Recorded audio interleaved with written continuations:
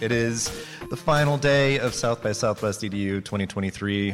First thing in the morning here, so we've got folks in the audience here, and excited to have a wide-ranging conversation around right-sizing the university, which is sort of the journey I think a lot of institutions are going to have to be embarking on, balancing their physical assets and digital infrastructure. How can they sort of have those two things working well together with lean teams as they're embarking towards the hybrid frontier, as I've started to call it, that I think is just going to be kind of the new normal, balancing physical spaces and instruction and digital communities and all sorts of things. So we'll cover as much as we can in the time that we have, and I'll try to give a few minutes at the end for questions as well. So we have the microphones; folks can hop up to those or just shout them out once we get to that point. My name is Dustin Ramsdell. I am the creator and host of the Hired Geek podcast. I've been doing it for over 5 years. Been a hired professional for almost 10, and did a different podcast before this one. So I've been podcasting for most of that time as well, just talking with folks about the trends affecting higher education. So I love doing this stuff. I love being here. We'll go to you, Kelvin, and introduce yourself. Yeah, good morning, everyone. My name is Kelvin Bentley. I serve as a consulting manager with what is called WGU Labs, affiliated with Western Governors University. We are part research and development shop. We also have a business accelerator, so I work on the accelerator side of things, working with early stage ed tech companies that are interested in making a social impact within the higher ed space. My background is that I have roughly 22 or 23 years of experience in higher ed, mostly overseeing online learning programs for 2-year and 4-year universities. And we're glad that you're here today.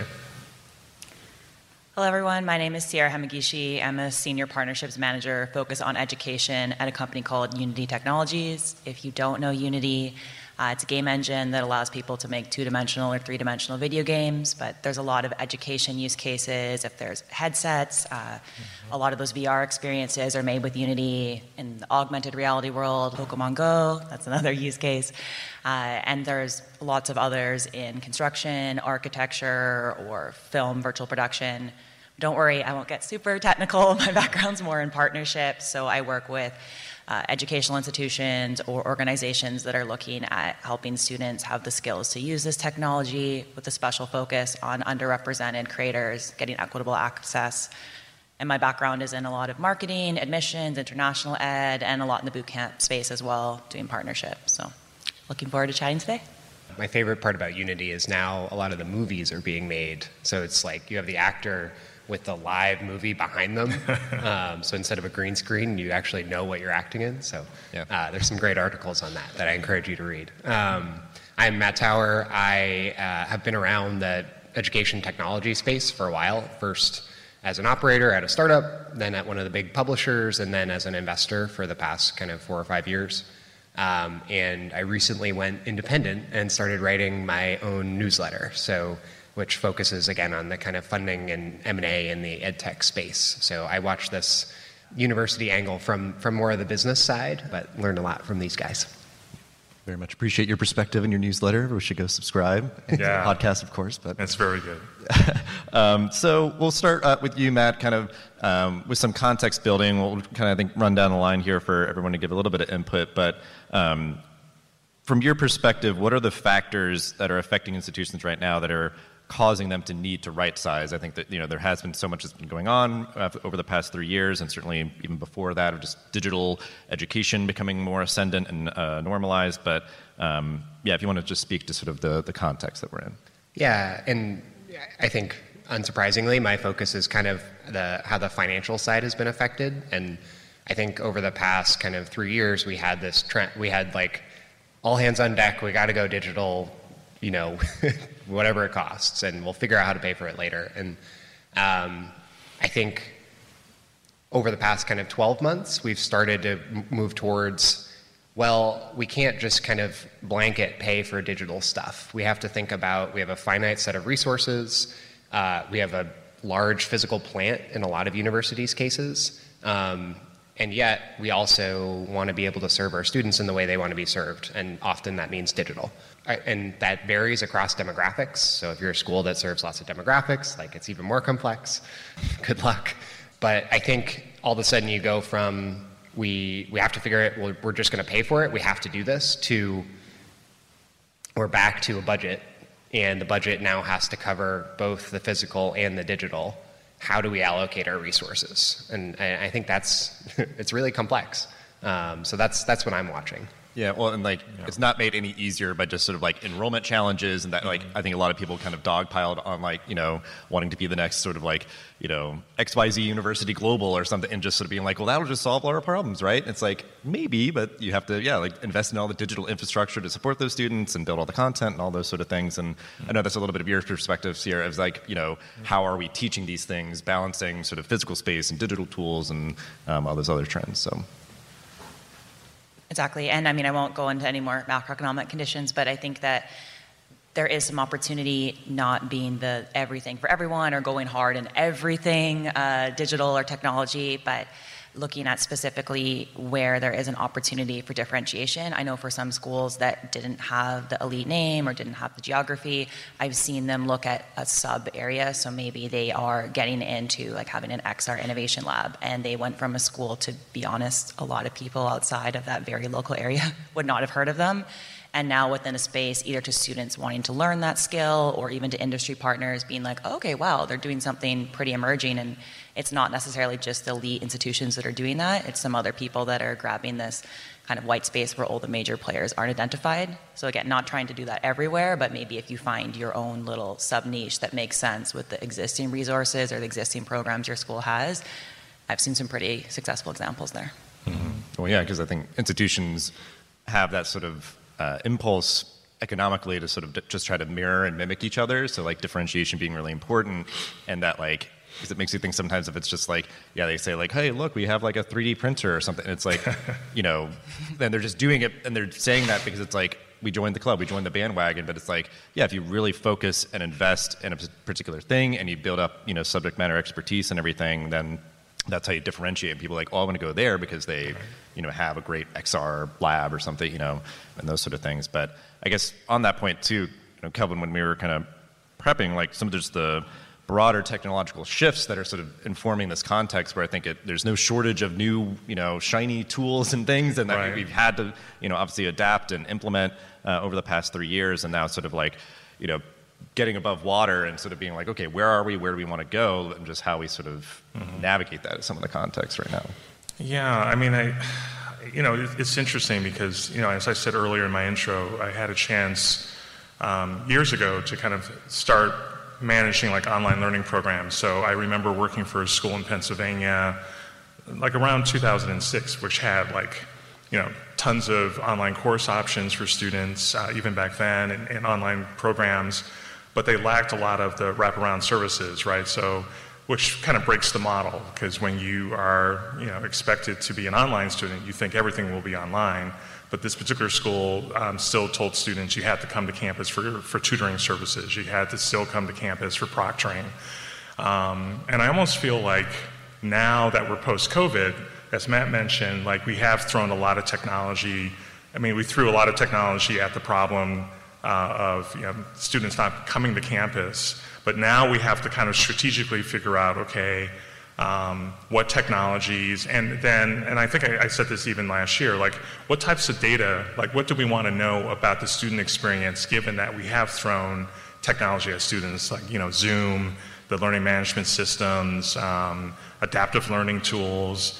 I think the student voice is still missing in a lot of that. Again, we have end of the course surveys, but I think we need to do a better job of really just asking students in general, what is the student experience like, given that we are maybe doubling down on digital, or to Matt's point, what is the student experience now, given the fact that we're retracting, right? So are we losing the ability to maybe connect with our students because we are trying to save a buck in terms of, maybe not spending what we need to, but I bring this up because I'm afraid that we will just kind of continue with business as usual. We'll continue to say, hey, we have all these online programs, but we're not going to invest in other things. Because the wraparound services, and this is one of the things that I've always loved about WGU, they strongly believe in a culture of care, right? And I think more and more schools need to really look at the student holistically, whether they take a course online or face-to-face. The modality shouldn't matter, but we should have an appropriate adoption of technologies where we're not breaking the bank, but we're also finding the best ways to support our students. And that takes a bigger conversation. It's not just looking at your Excel spreadsheet to figure out what you're spending, but really asking students, what is your life like? Is it better? Is it worse? What other things could we be doing through technology and people to help you be successful in courses, and also balancing the craziness of your life outside of school, which I think we don't always do a great job of figuring out what is going on with a student outside of the courses that they're taking.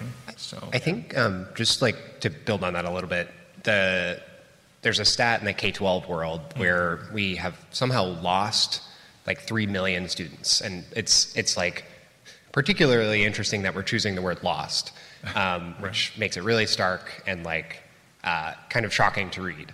I don't think we have a comparable stat in the higher ed world because obviously it's a different population, it's not mandatory, et cetera. But I think what it makes me think of, Kelvin, in terms of the wraparound services, you can have digital programs that still need physical wraparound services. And I know WGU is online only, but I think that's where, again, this like hybrid university is interesting to me, where I know there are like executive education programs where they have you come in like a weekend a month.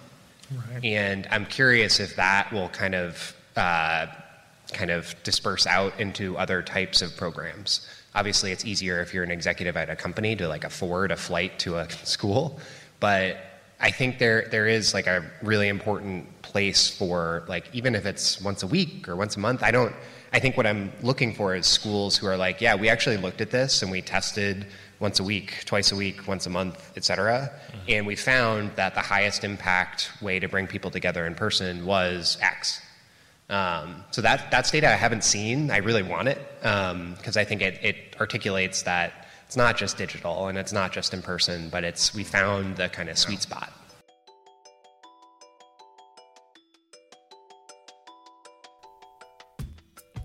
Let's play a game. What keywords does your website rank for? What doesn't it rank for that you think it should? What are a few opportunities you could be winning on if you tweaked some website copy? Okay, how'd you do? Not great? That's okay. Because our friends at DD Agency want to answer all of those questions for you and then some. DD Agency is a higher ed specific marketing technology agency that has conducted countless SEO audits for colleges and universities across the country. In these audits, they detail where you currently rank, what you could be ranking for, exactly how copy should be tweaked on website pages, and much more. If this sounds like something you could benefit from, give those folks a ping and be sure to mention that Enrollify sent you to claim a 10% discount on any of their SEO offerings. Head on over to enrollify.org/DDASEO or simply follow the link in the show notes below that will guarantee you a 10% discount off of your audit. Again, head on over to enrollify.org/DDASEO to learn more. Now, on to the show.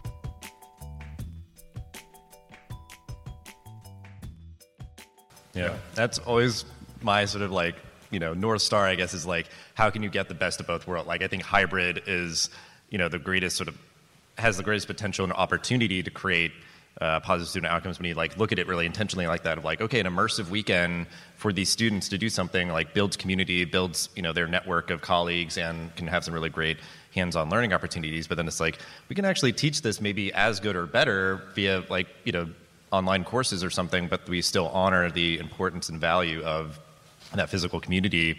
And I think that's part of the right sizing, is you kind of have to like get into the weeds and kind of get wonky with like, okay, each program, each course, and those sort of things, and start to kind of interrogate and kind of interface with like, how do we want to teach each of the concepts, and kind of keep that sort of continuous improvement cycle to understand like, okay, well, I guess if we're doing this way, then this is the needs we have for physical space, or the types of physical spaces, and those sort of things. So, and that's what I wanted to get to next, was the idea of how are you leveraging those physical assets, because I've seen some really good examples of like, I'll just give them a shout out, my alma mater, University of Delaware.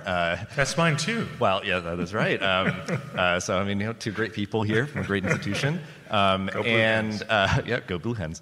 And they had an old computer lab and converted it into an esports arena. And I've seen a lot of institutions do that, where it's like already kind of networked for that, and it just kind of adapts more to student demands. That's a space that can be a learning space, a community space, and just something, again, to kind of differentiate and sort of put themselves out there in a really kind of bold and exciting way. So we'll start with you, Sierra, on this one, of just any sort of things like that that you've seen, or just ideas that you have sort of to kind of rethink spaces that are going like underutilized, or that would sort of be able to be used more intentionally.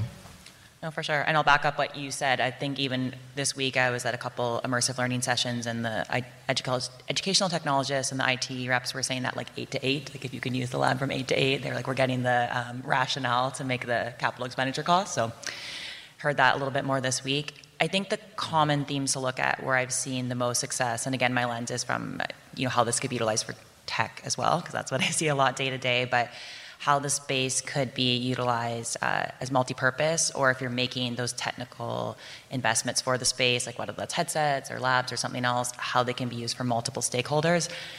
And the easiest way, or not easiest, but the way that I've seen it more successful and where that's done cohesively is when there is perhaps a makerspace, an innovation center, or kind of, it could even be a library, like a natural common space that's there, but how they have utilized that to have a lot of areas come together to serve the school, to serve the community, to serve specific courses that are looking to integrate that technology, or even students that are curious.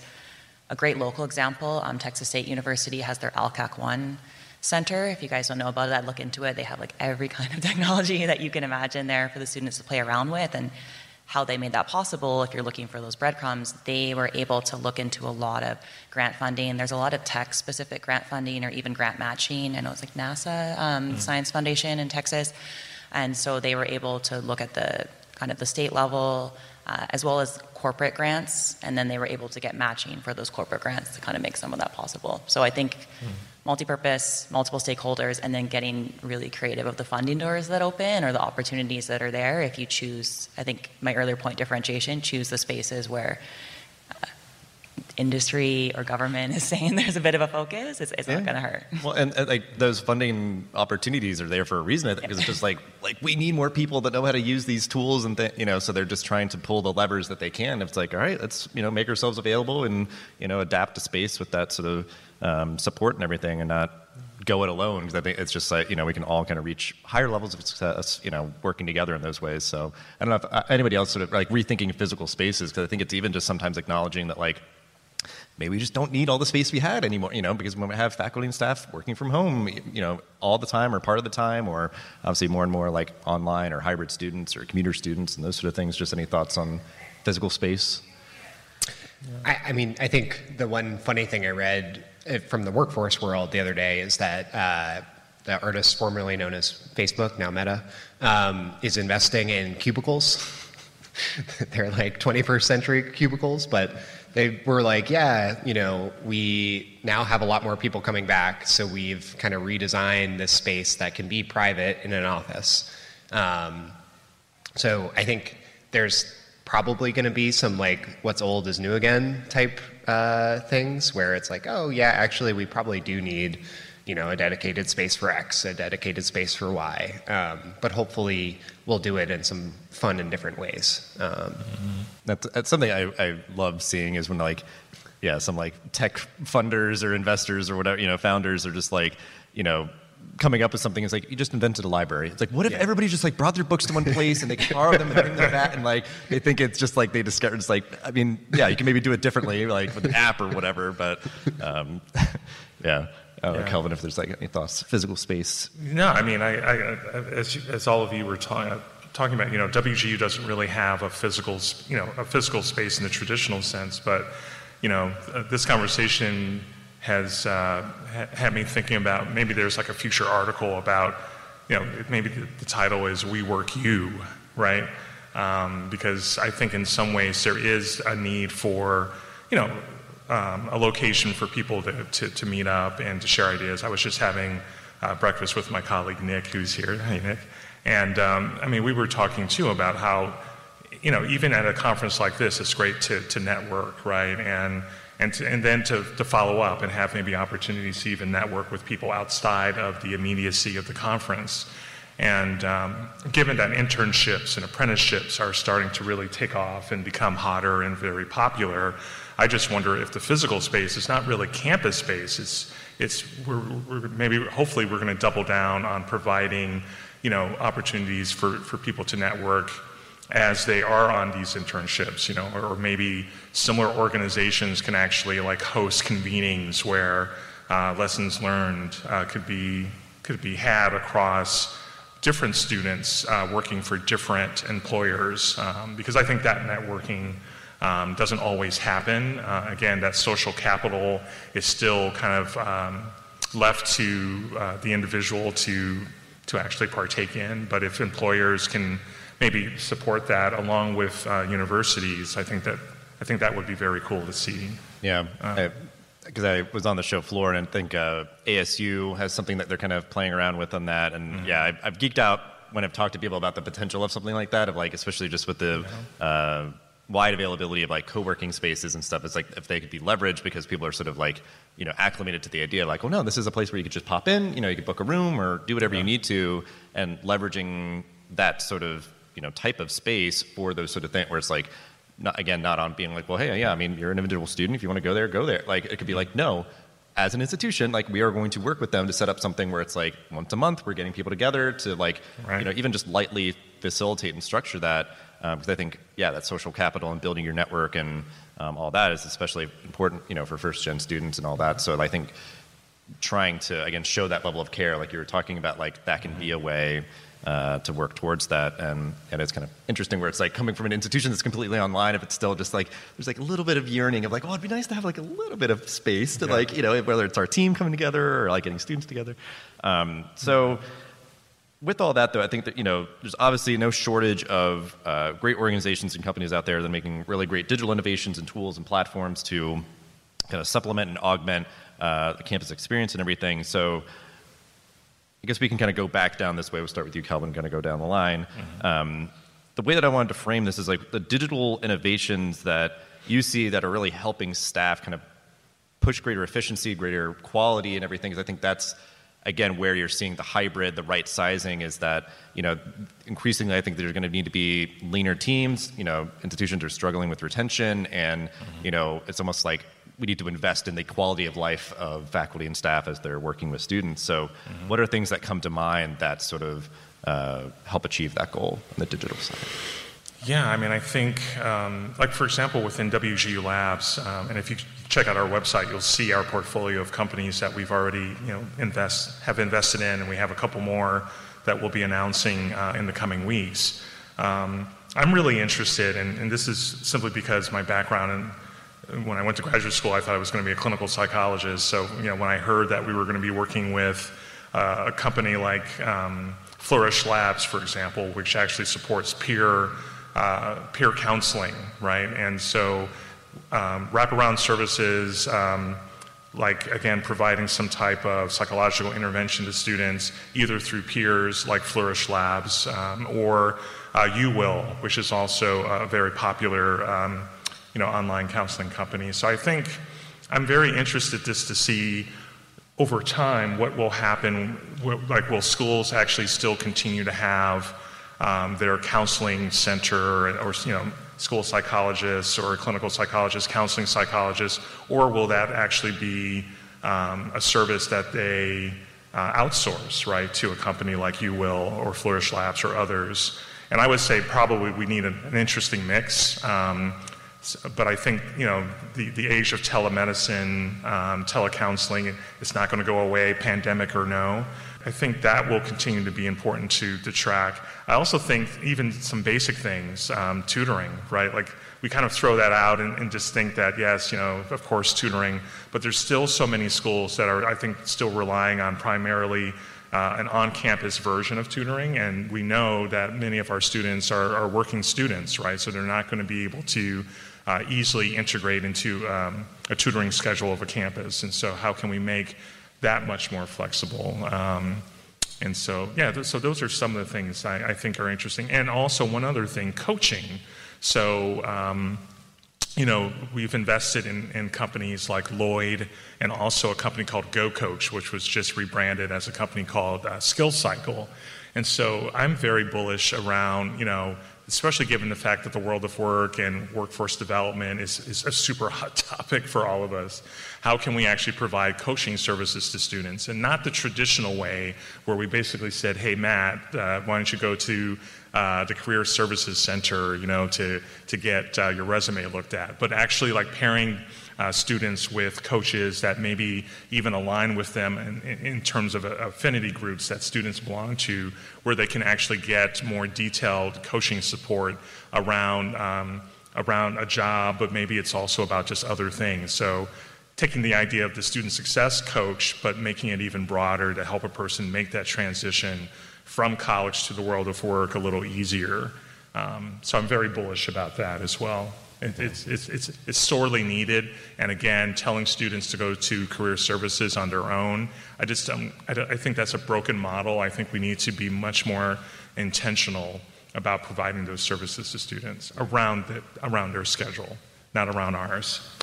Sure. I mean, I think I'll let Matt and Calvin talk about a lot of the cool inventions. I'll just speak to kind of the headsets in the room and maybe when it's the best idea to look at a VR headset as something that could create efficiency or will have the most successful, utilization versus being something that's more for entertainment or ends up in a cupboard somewhere. And so some really good examples of where it makes sense to look at virtual reality headset could be when something's extremely dangerous, like in a lot of mining or trades or things when that learning outcome or what the students are trying to achieve, there's a dangerous factor.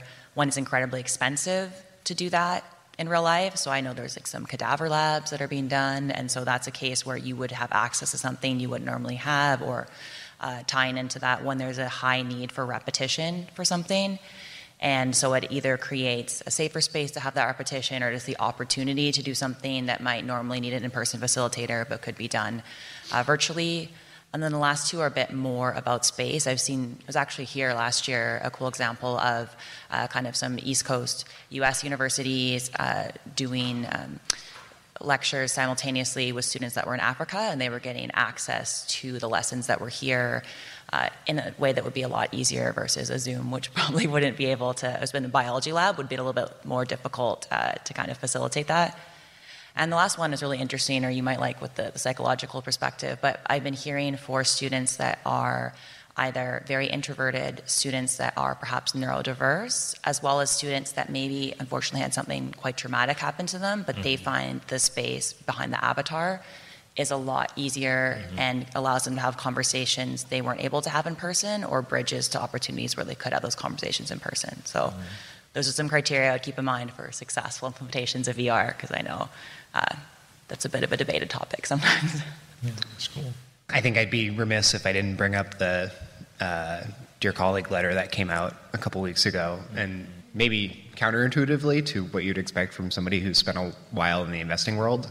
I think my takeaway was it asks like a really important existential question of like, what should a university be doing and what should a partner be doing? Like the way that Ed is handling it is, well, we're going to start with, we just want to know who your partners are, which I think is fair.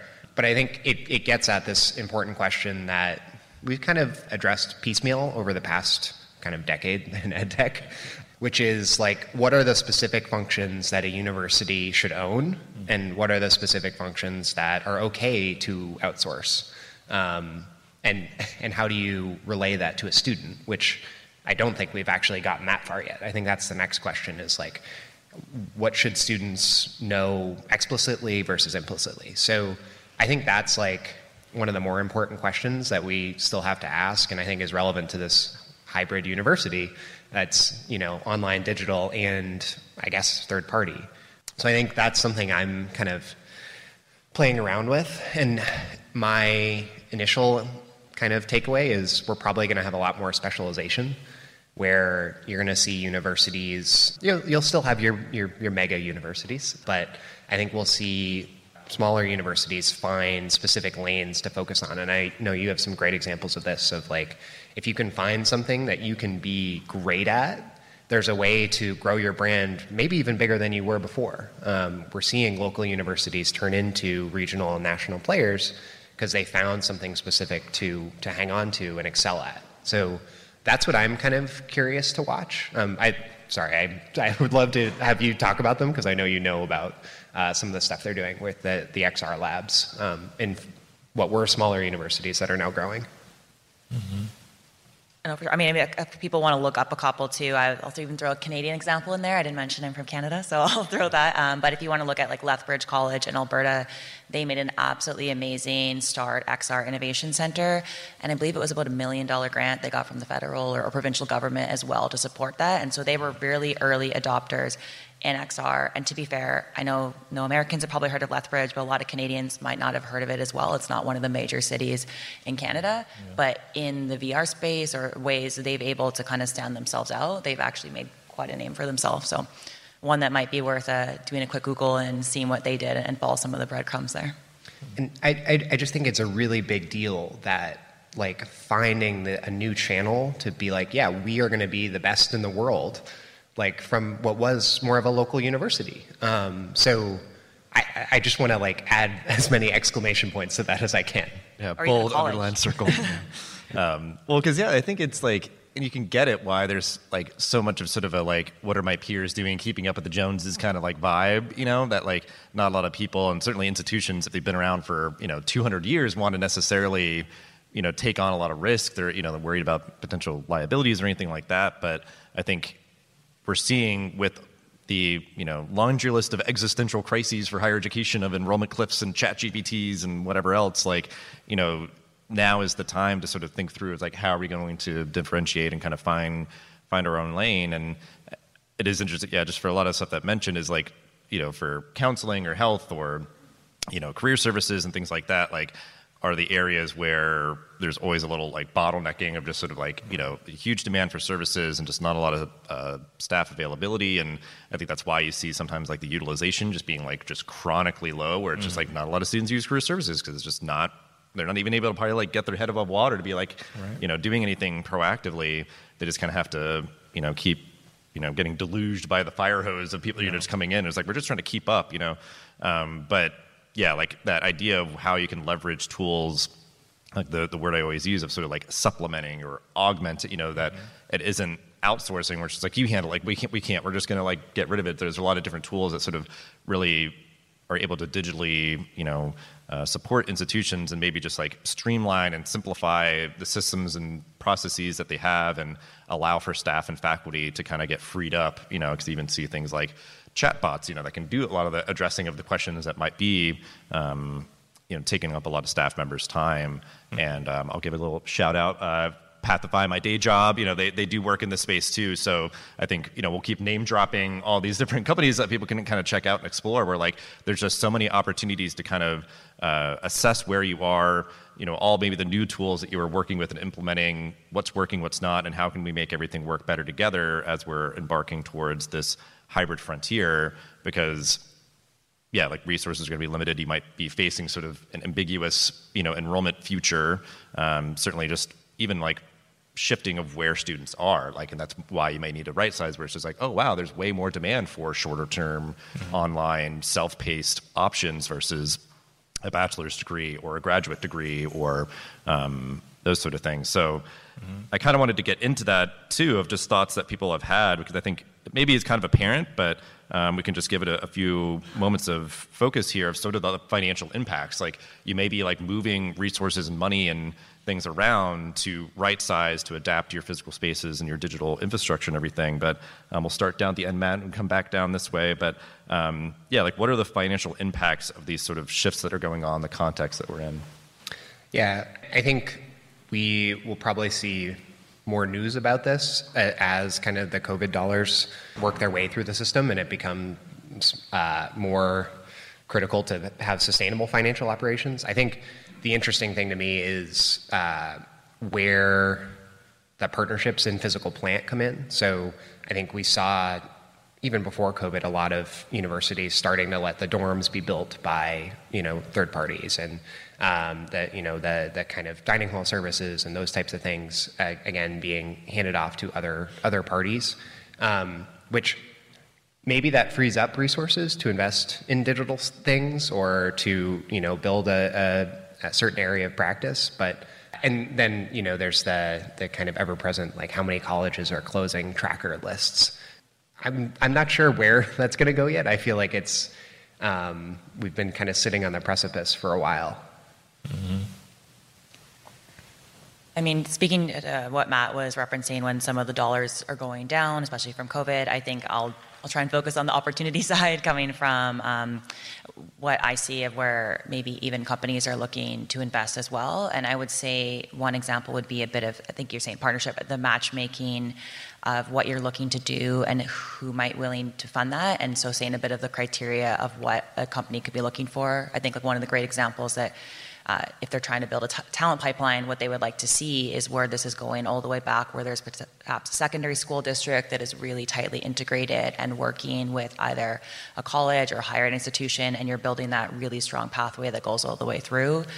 I like throwing out examples because I think there are some things that people can go back and look at later. And so I think that looking at the Bay Area's Community College Consortium, the BACCC, they've done a really amazing job, and they were able, this one does tie to Unity, but they were able to match to teaching a real-time 3D and kind of an XR pathway, but that was something that we were able to provide them grant funds for, and it was very interesting because they've integrated both the secondary school system and the higher ed system, and so for companies that's something to think about as you're designing a program or where there would be interest to perhaps have opportunity to get some of those financial dollars when other areas are drying up.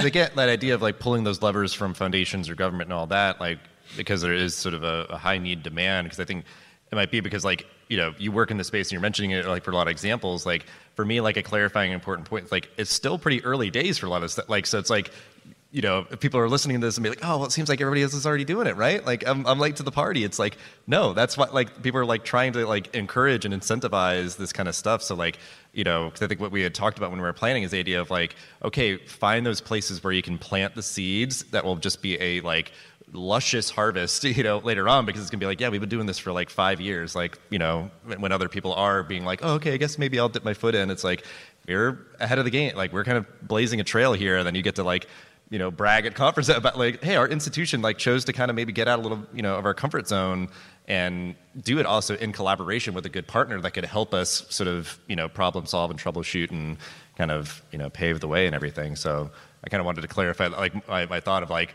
no, this is still like sort of a nice wide open kind of vista here. No, it's a great point. There are examples, but those are ones I'm pulling of like a best practice, and we're trying to hold on to those to show a lot of other people that a lot of these programs are only a couple of years old with certain of these funding opportunities, both corporate or government. So there's tons of chance to get in there, be the one that plants the seeds, and be ahead of the game. Yeah, awesome. Yeah, it's tough, right? Because I think, there's how many thousands of colleges and universities based on IPEDS data, right? And to Matt's point, we're hearing of certain smaller schools at risk for closing. Again, if I had all the money in the world, one of the things as a VC person or philanthropist person, I would try to find a way for us to do a better job of actually reporting out in terms of what we're finding. Like our ecosystem is made up of a lot of different people, lots of different technologies. I don't think we do a great job, especially with our students, in terms of educating them about what's working, what's not working so well. Remember earlier I said something about end of the course surveys, right? But we know people kind of just fill those out as just, going through the motions. But I would love for there to be almost like a consortia where more schools can actually just say, in a safe space, right? Like, here are all the technologies in our ecosystem, right? Here are all the pilots that we're doing. Here's some of our initial data. We're finding these things are, our students like these services, face-to-face and online. These are the things that are maybe not working so well. But we need to do a better job of actually leaning more into showing our cards around what's working, what's not working. And it doesn't have to be at South by or, EDUCAUSE or any of the major conferences that many of us go to every year. I think there needs to be just more reporting out on that, just so that schools can make a more informed decision, right, about what they should invest in.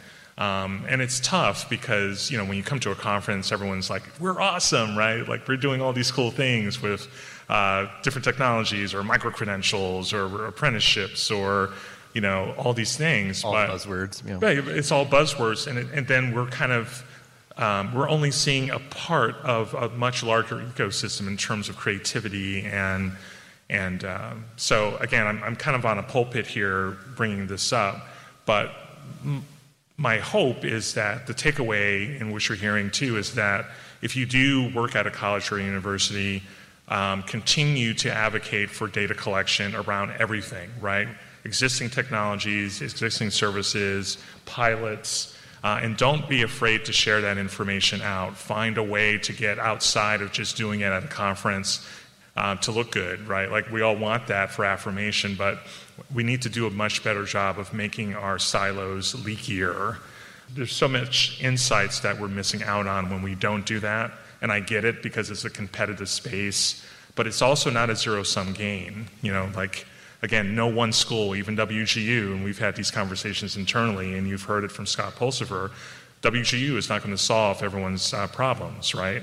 The mega universities individually won't be able to do that. It really takes all of us putting certain cards on the table and learning what's working, especially now when budgets are tighter, to make those better decisions about what's best for our students. Yeah, well, because what it made me think of what you're saying is acknowledging sort of like a humility of okay, we need to hear from our students. We need to really look under the hood, whatever kind of metaphors, and just really investigate where are we, where is maybe our resources going that's not as effective as it could or should be, what are students looking for that they don't have, and just acknowledging that, and more frequently than just once a year at whatever conference people go to talk shop, right. Just being kind of candidly acknowledging those things, and that we're as institutional leaders working on it.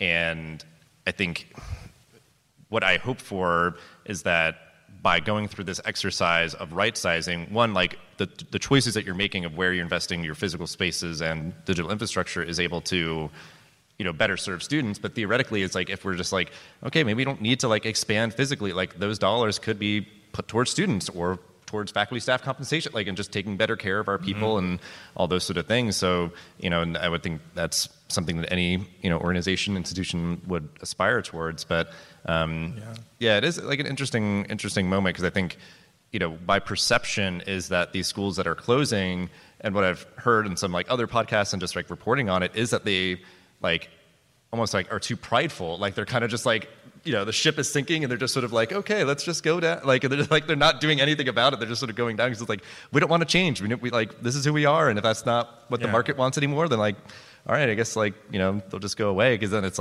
if they can sometimes be candid and acknowledge we need help, or there's things that we want to be able to do that we can't, so we want to collaborate and merge maybe with another institution and those sort of things. So I think it's just an interesting moment that you do have to kind of have a little bit of humility to kind of start to be open to the opportunities. Right. It's like a Drake song, right? It's I'm caught up in my feelings, right? And so there's lots of feelings, faculty unions, faculty senates, right? And so, I please believe me when I say this, I do understand that it's, what I'm suggesting is not happening in a vacuum. We do have to deal with a lot of stuff, a lot of drama within our own institutions. But to your point, can we be selfless enough to put the needs of our students before our own? And that's tough, right? Because at the end of the day, it's, there's a self-preservation individually as an institution, but again, our institutions exist because of our students, right? So what are we doing? Well, I think what's complicated is, I think of most universities as serving three kind of core pillars. The first is students, like you said. The second is research. Obviously it varies, and not every university does research, but usually there's students, research, and employment. They're economic engines for their local area. And I think what you see with the mega universities, which I think you would acknowledge makes it a little bit different in terms of your calculus, is you're mostly serving students. There's less research going on, and you are an economic engine, but you're a national economic engine. So I think what makes it really hard for the regional and even state universities is you still have to serve those other two masters, and that I don't think we've figured out how to translate. I think we've done a pretty good job on the student part because we've had the bigger online universities kind of lead the charge and show how you can serve students digitally in an effective way, in a financially sustainable way. Mm-hmm. I don't know that we have a great model for the research, and the serving local employment digitally is kind of an oxymoron. So I really have a lot of empathy for the university leaders that are trying to serve this in a time of really distinct change. I wish I had a better answer for how to navigate it. That's a very good point to acknowledge, though, because that's certainly a blind spot that I thought of. It is that kind of the town and gown thing. Yeah. If an institution was just like hiring a bunch, but remotely, they might start getting the stink eye from the local mayor or something, where they're just like, what are you doing? Like, we want the tax revenue for here, not where that person lives halfway across the country or something, and that could just be where it starts to bristle, where it's like you'd have to, again, think through like, okay, what are the physical investments that we can make that are smart, like a makerspace that, creates a really great learning opportunity where it's like, okay, that does have people that are working in this space and, creating learning opportunities there versus, just going all in. Like it does need to be, and hence sort of the hybrid focus for this conversation. Like it needs to be that you're sort of throttling across all the different sort of areas where it's like, okay, well, this can be something that's like really well served by being, either entirely digital or mostly digital, and you've got maybe some remote staff members, and it's enabled us to like retain high quality talent to do the work that we need to do. But it's a good point of acknowledging them. Mm-hmm. So we are getting towards the end here. Yeah, I kind of had just like concluding thoughts. Certainly, we have time if anybody else sort of has final thoughts. I know for my podcast, we always have final thoughts or calls to action to inspire folks as we're wrapping up, and we'll have a few minutes for questions. But, in my mind, it is just that at overall kind of necessity of staying lean and adjusting to realistic and sustainable like size and maybe honestly even like gotten into like price, of like what you're charging for the institution, which, can be obviously determined by, the various investments and obligations and debt that you're taking on as you're, growing your institution, but, leaning into those differentiators and, making those smart, flexible digital investments and honestly starting to try to like trim the dead weight, like find those areas where it's just like, this really is not working out for us or for students anymore. So, and yeah, we already talked about institutions starting to close and merge and stuff. So you're seeing those kind of winners and losers sort of panning out. So we'll go back down. Kelvin, starting with you. Any final thoughts, calls to action for folks? No, again, it's going to take, institutional knowledge across all of our institutions. We haven't talked today about HBCUs and MSIs and HSIs and, community colleges. So we need to,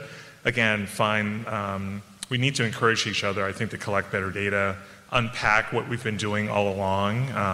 I'm a big fan, actually, of a K-12 tool called the Learn Platform, which actually helps schools, figure out what types of technologies their instructors are using. So I almost feel like we need a similar tool in higher ed to just help us, again, better understand the technology we're using, but also beyond that, the services, what's working, what's not working, and let's start doing a better job of, also updating the students in terms of where we are, right? So show them in a dashboard or regular reports, quarterly reports, how you're using data to actually make their lives better.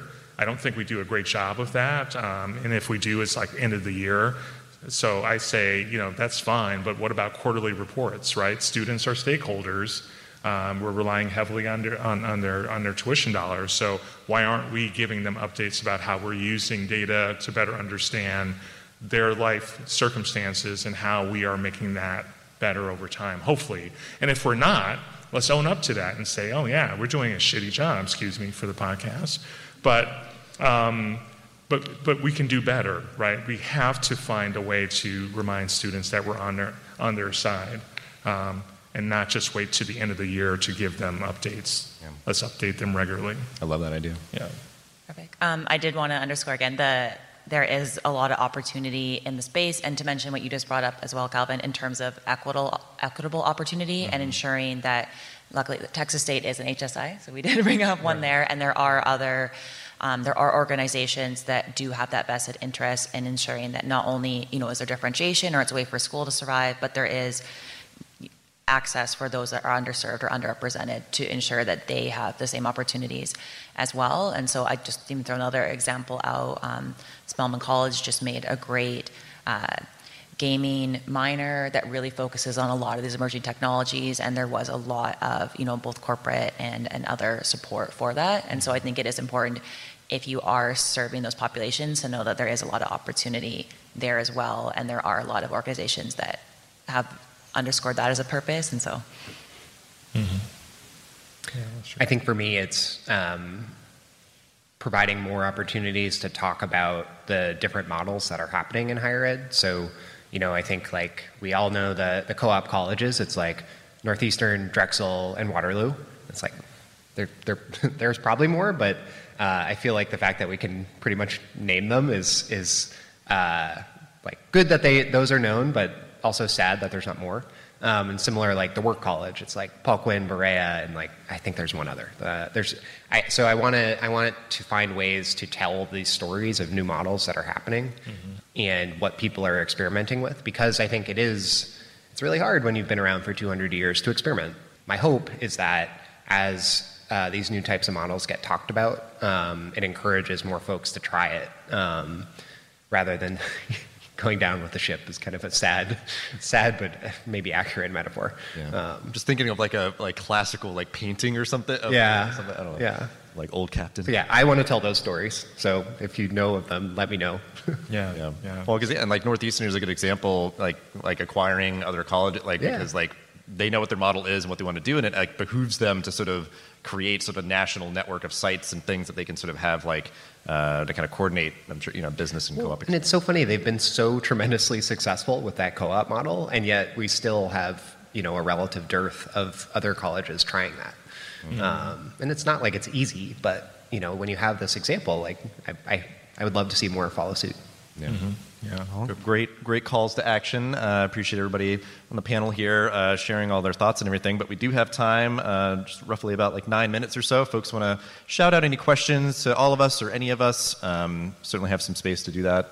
Anybody got things on their mind, burning questions? Yeah, Matt, this is specifically for you, though, and anybody else can comment as well. You asked about the recent Dear Colleague letter and saying, what should the university own as part of their operations, and what should go elsewhere? When I think about partnerships with companies to build those niches out, it raises that very question for me. There is a lot of potential risk involved in partnering. How can a university be aware of those risks of partnership and make sure they're owning what they should own while bringing that partnership? So maybe I'll just repeat it so it's hearable on a podcast. So, and correct me if I get this wrong, but how should a university evaluate the risk of building something themselves versus using a partner to help provide a service? Is that fair? So I think it varies by the service. I think in some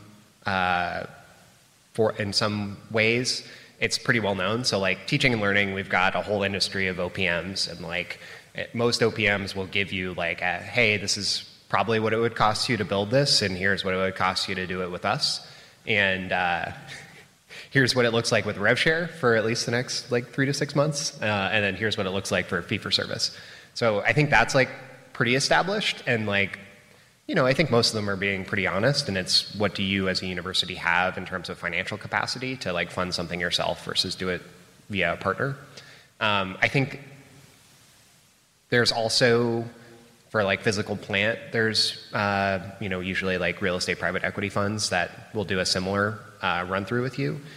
So this is probably not as specific an answer as you want, but I think a lot of it comes down to vision and says like, what do you as a university leader think is core to your mission as a university? And, I think there's a lot of ways to get a national service out of it. So for coaching or tutoring, you can get that nationally. Do you specifically feel like you have a way to add value to tutoring on campus or digitally via your specific type of personnel? So one of the things I coach entrepreneurs on, I usually a question early stage entrepreneurs ask is like, should we be B2B or B2C? Do we sell to other businesses or do we recruit consumers? And I'm like, well, you have 3 team members. Like, what are the skills that your team members have? Like, if your team is all people who have done business to consumer, like, don't build a business to business go-to-market motion. If your team is all business to business salespeople, like, don't build a consumer sales function. Right. So I think what I would do is I would look at the staff that you have and like what their skill set is and align your vision to that and say, this is what we think we can do uniquely on our campus. And like, I can't guarantee that will work, but at least then you're trying to leverage the people that you have to do something unique and interesting. Because I feel like the simplest fork in the road that I think institutions get at for this kind of stuff is like, do we want somebody else to do it, or like, are we going to have a tool that augments us to do it ourselves? Like, that tends to be where it's like, do we want to have somebody from BetterHelp counsel our students, or do we want to try to figure out some way to augment our counselors to be able to serve more students or serve students more efficiently? And because I think like tutoring is another good example where it's like, do we want a tool that just helps us manage our tutoring center, or do we want to outsource to Wisant to just have students go there and get tutoring from anybody? So it's just like, that's sometimes like the simplest fork in the road, and it's just sort of an existential question that obviously institutions can change their mind, but sometimes it's like they're presented with that option. And they're like, I don't know, I just don't like that risk of a student going off to getting tutored by someone else. And to be clear, like, that should vary by university. Right. And by the skill set that university has. Mm-hmm. I think that's really like, Columbia Teachers College, like, probably is pretty good at tutoring. But like, maybe they're not equipped to build their own LMS. It's a facetious example, but I really think it should vary. Mm-hmm. Mm-hmm. Yeah, it's always going to come down to like also on the vendor side too in schools. Like, schools want partners, not vendors. Right? So if you are a vendor, it behooves you to, again, sell without selling, right? Don't come at schools saying, oh, we can, like the Tina Turner song, like, I'll be your private dancer. I'll do anything for you. Like, it's 2 musical references. I know, I'm not doing a great job with those, but you get my point, right? Like, there are many companies that try to like overwhelm schools and say, oh, we can do anything you want, whatever. But in some ways, be humble, right? As a company, be hungry, right? Be entrepreneurial, but be humble as well, and say what your limitations are. Say what's going to actually be, acknowledge that maybe you have more things on your future roadmap versus things that are actually available today. It is definitely on the roadmap. I just want to confirm that. Right. It's there. Right.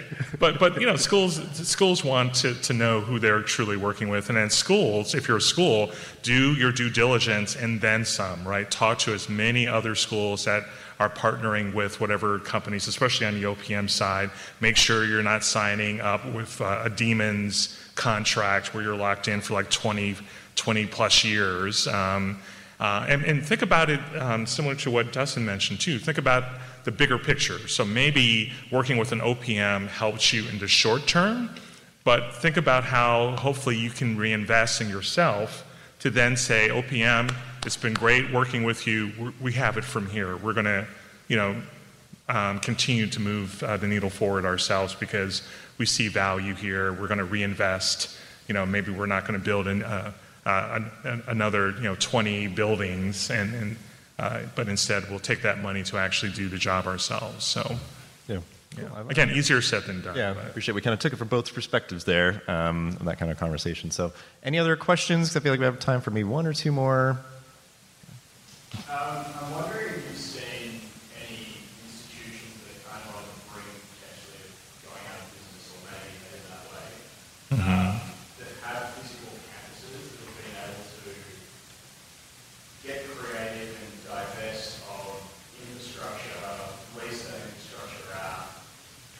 Because when I think about the technology side of it, it's easy to say, okay, we don't need that $10,000 technology that's nice to have. We don't need that technology. Those are such tiny cuts in the budget. Right. About saving the institution. And if you get 5,000 cuts, I get that. Mm-hmm. If you have 3 buildings or labs that we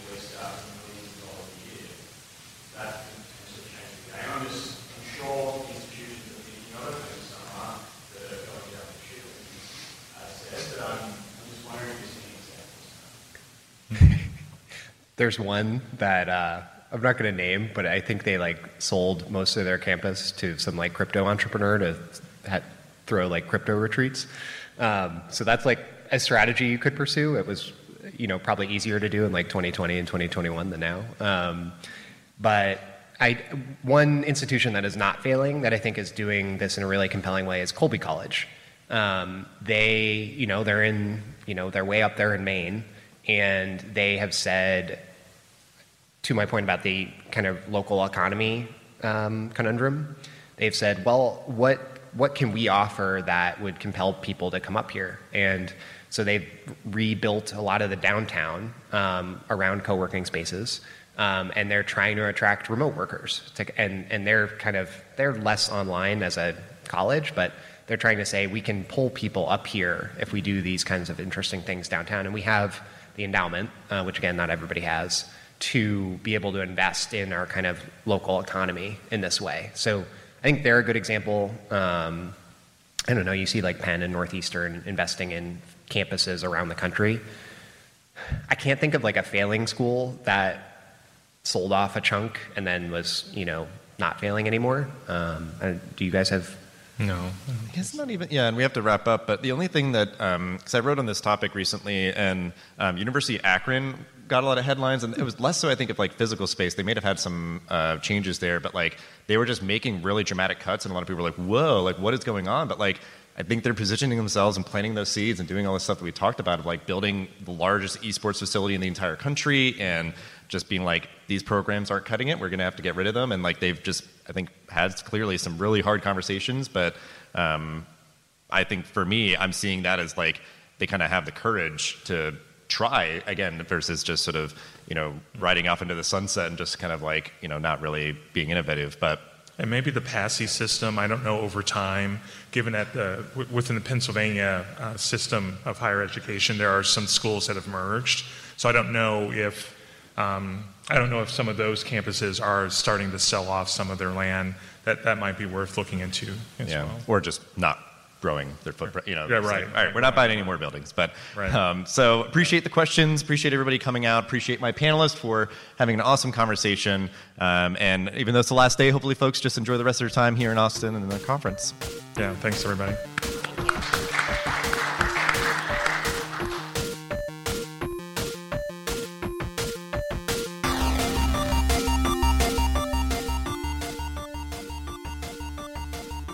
Hey, all, Zach here from Enrollify. If you like this podcast, chances are you'll like other Enrollify shows too.